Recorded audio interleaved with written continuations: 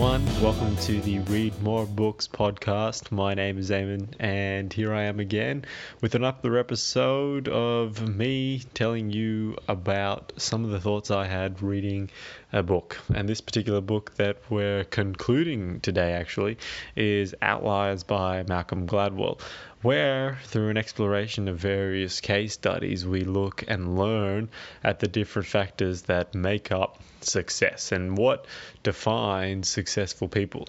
And I think what's important to look at in the context of this book, as this is not just everyday success. What we end up learning about are some extreme examples of success. For instance, taking Bill Gates, taking sporting superstars, taking the accidents caused by Korean airplanes in the early 1990s, I think it was. They're truly generational, once-in-a-lifetime sort of things, and I think that doesn't really compare to what we kind of consider as success as well. So it's not just that, he so and so made a bit of money.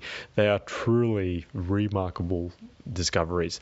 And looking back, I suppose what we can take from it all is, well, there are really many different factors which go into someone being successful. And the more that we're aware of, well, the more we can control it. So do we realize that there are various biases or habits or traits that you learnt in the past from whether that be your culture or your socioeconomic standing that is negatively impacting your life? And are you able to overcome them?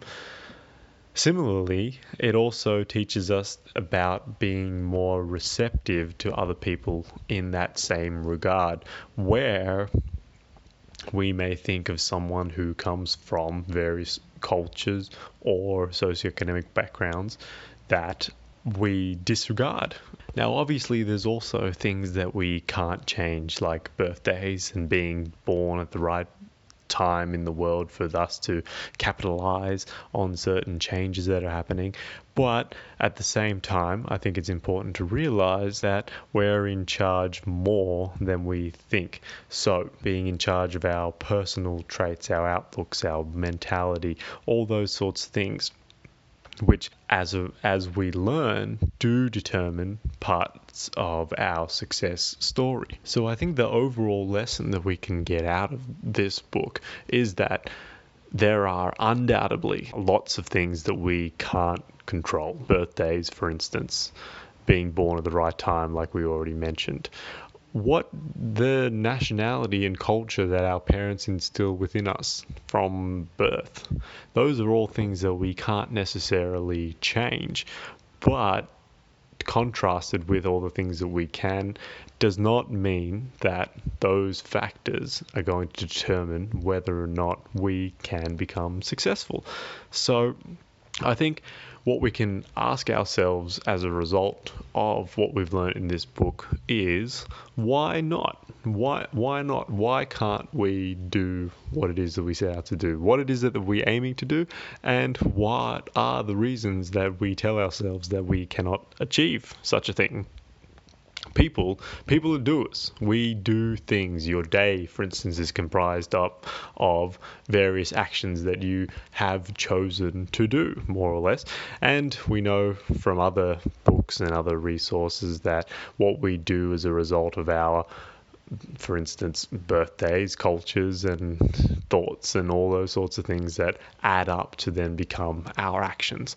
But what we do is at the core of who we are as people, and what we are is in control of those actions. So it doesn't really matter what advantages or disadvantages those people in the story had. For instance, the hockey players being given the extra training, or Bill Gates having the opportunity to code considerably before then starting his own software company, or in part 2 of the book, the people who acted a certain way based upon the culture that they come from. The end result comes as a product of the actions the things they did up until that point. So the question I would leave with you guys today is, do your actions represent what your definition of success is? Are you doing everything that you can to, achieve the definition of success? And if not, then what can you change? And that's it for today. I hope you enjoyed this episode, and please let me know if there's anything you'd like to add. Otherwise, I appreciate you guys, and get out there and read more books.